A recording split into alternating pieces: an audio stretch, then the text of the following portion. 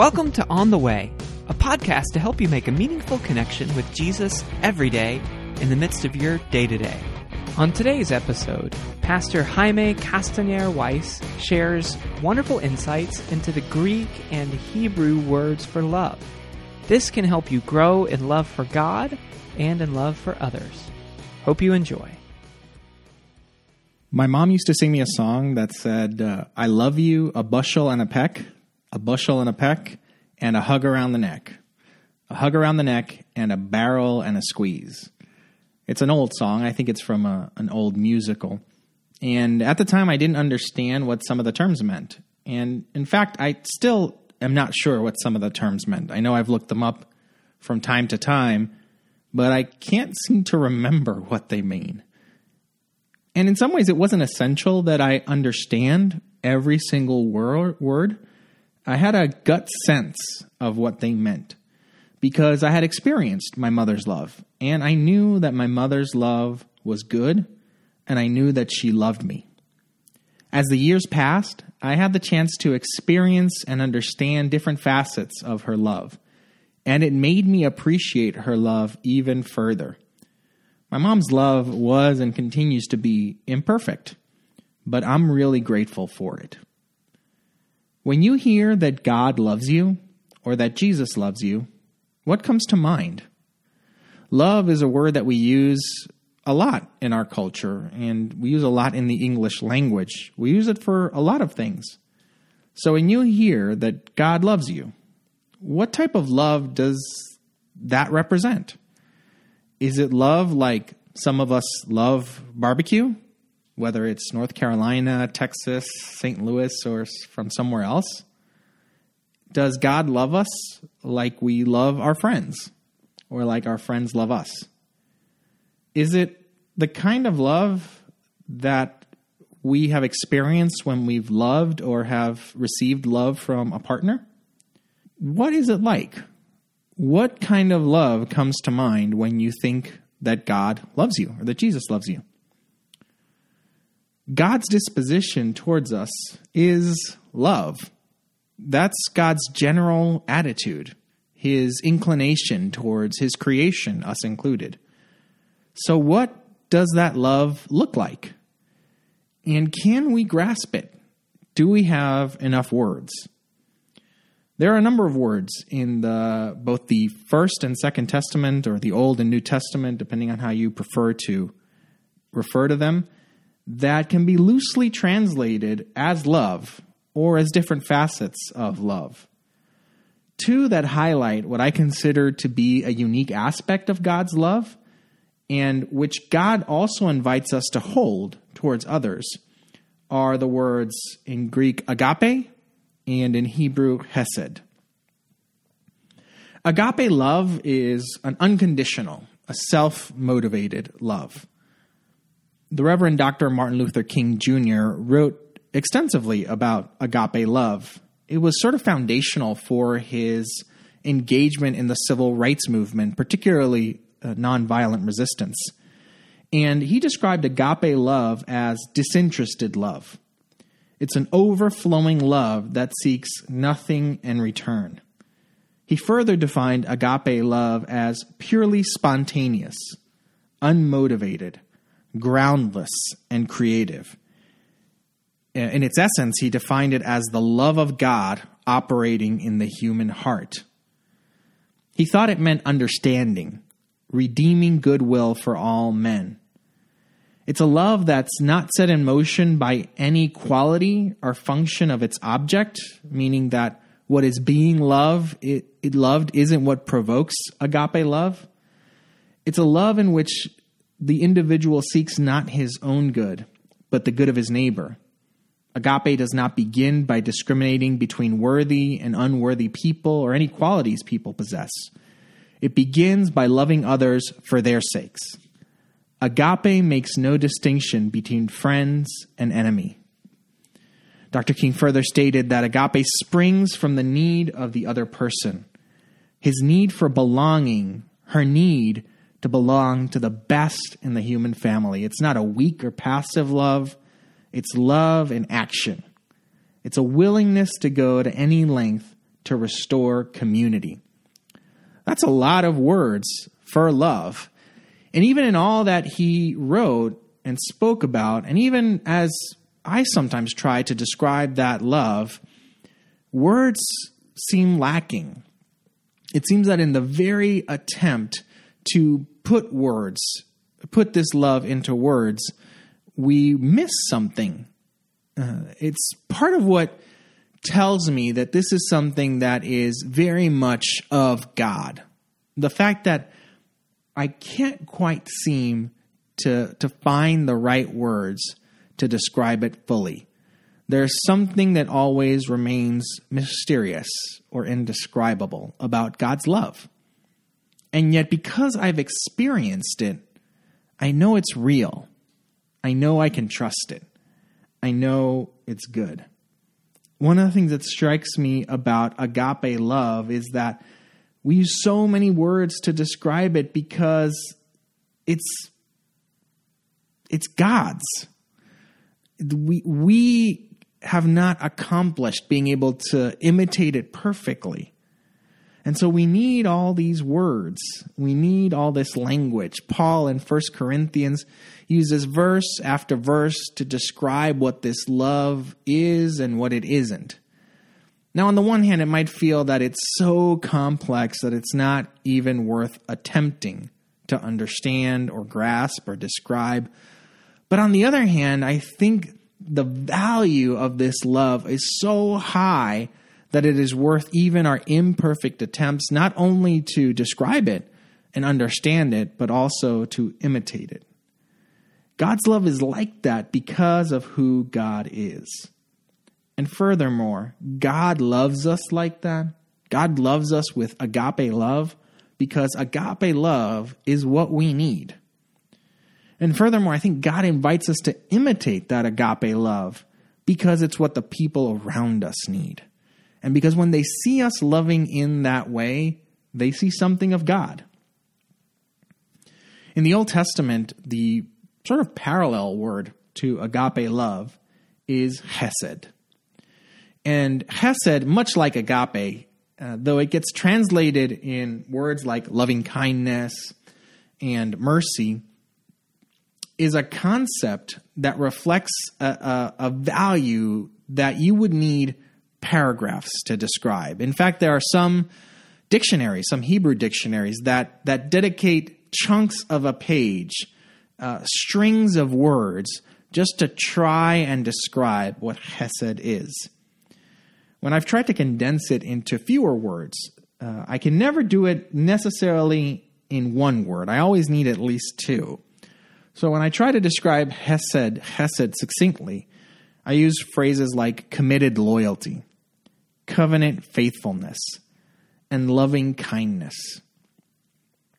Now, covenant language isn't necessarily familiar to us, but it's this idea that there is an agreement between the one exercising hesed and the one receiving hesed. And the person exercising it is going to remain committed to that agreement. Hesed is a kind of love that disadvantages itself for the sake of others. It's a love that is strong in its commitment. And in fact, the strength of that love is in the strength of the commitment. When I thought of the imagery around hesed, I had a grad school professor that would talk about the folks that he met in Bedouin tribes in the Middle East.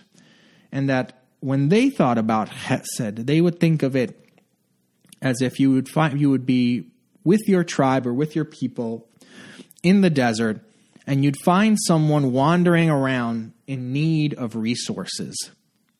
Now, when you're alone in the desert, what is at risk of you is you're at risk of dying, of getting lost, of not surviving. It's very hard to survive in the desert alone. And so hesed, what hesed would call for, if you wanted to exercise hesed towards someone, this type of love towards someone, is you would give them whatever they needed to survive, even if it meant that you put yourself at risk. Now, there are concepts like charity in which you give, sometimes sacrificially, but sometimes out of abundance, towards someone else that's in need, And you might not necessarily cover their need, but the hope is that they'll get enough to get to the next person and to get to the next person, and hopefully they'll get what they need. And there are words in Hebrew for charity, but Hesed goes beyond charity, because Hesed meets the full need. It's a love that meets the full need of the person who needs it, even if it puts you at a disadvantage. And the thing behind this is this idea that you're communicating that this person is worth loving so much that you're willing to put yourself at risk. You are extending to them, maybe a stranger, what you would extend to the people in your community. The hope is that they'll join the community. The hope is that they'll imitate Chesed, and so everyone's needs will be supplied. But Chesed, this type of love, is exercised without those guarantees. It's a risk. It's a risky love because it risks the other person not reciprocating it. And yet it still exercises that kind of love. That's the kind of love that God has towards us and that he invites us to have towards others. It's a love that exercises itself regardless of whether the person receiving it will exercise it in return, regardless of whether they'll honor it, regardless of whether they'll, quote unquote, return the favor in kind. It's a love that puts itself at a disadvantage. So when I read, for example, John 3:16, I see the two words converging. So John 3:16 says, "For God so loved the world that he gave his one and only Son, that whoever believes in him shall not perish, but have eternal life." And agape is clearly there. The word love there is agape. And so I see this redeeming goodwill, this love that has its origin in God and not in us. God loves the world. And because God loves the world, God does this thing. He sends his Son. He does it for the good of the world. He does it because we need it. God loves and exercises that love by sending Jesus because we need it. We need to not perish. We need eternal life. And God does it without any guarantee that anyone will believe. Now, we know, of course, that people do believe. And God probably knew that too. And yet God does it regardless. God does it because it is what we need. And yet because this is a gospel or a word that is spoken by people who are Jewish, even though they might have spoken it in Greek, in their bellies or in their insides, they would have felt it in Hebrew. I've had the experience where, because I speak two languages, sometimes I will say a word in English or in Spanish, and yet inside the value I am communicating or the thing I am feeling is actually that concept in the other language. The word in English or Spanish just isn't enough to cover what I am expressing. I'm actually feeling it in the other language. And I think in this gospel in John, when it talks about love, though agape is there and it's adequate, I suspect that for Jesus, for Nicodemus, who is in this passage as well, Hesed is sort of floating in the background as well. Because this is a type of action that is faithful to a covenant that God had with his people. It's an action that reflects God's committed loyalty to people who have not reflected loyalty back. And ultimately, it's a love that disadvantages itself. In Hebrew culture, there was this belief that in order for your name to be remembered, in order for you to remain as part of the historical record, as part of the memory of the people, you had to have male heirs. So there was a belief that if your line at some point stopped having male heirs and your name stopped getting passed on, It wasn't just that your line ended. It was as if your family line had never existed. It was as if you were erased from history, erased from memory. So when I see this passage, this idea that God gives his only son, I can feel this love, this hesed that is risking everything, that is risking God's very existence. Now we know God wouldn't stop existing because people didn't believe, but it would have tapped a nerve into Jewish people. It would have tapped something inside of them that would have said, oh, God is risking his very existence for us. God is risking, because if the male heir dies and no one else claims his name, right, and no male heirs are moving forward, no one else joins the family of God, then it's as if God never existed, quote unquote. And so in that, God is exercising a unique love, not for himself, though because of who he is, but rather for us, because it's what we need. We needed God to make that move. We needed God to show that kind of loyalty. We needed God to show that kind of love. It's a very unique love. And yet God invites us to imitate it as well. So as you're listening to this, I want to invite you to consider two things. One, is there any way in which you need to receive God's unique love as you're listening? Is there any part of you that needs to allow God to find places in your heart, in your mind, in your life, where he can show his unique love to you? His committed loyalty, his faithfulness, his agape, his chesed. And second, are there people in your life who need to see that kind of God love through you? Are there people who God might be inviting you to show agape and chesed to? People who you need to disadvantage yourself for. People who you need to love not because they are worth it, but because God loves them. And they are worth it. They are worth it because God loves them. They may seem unlovable. They may even seem unlikable.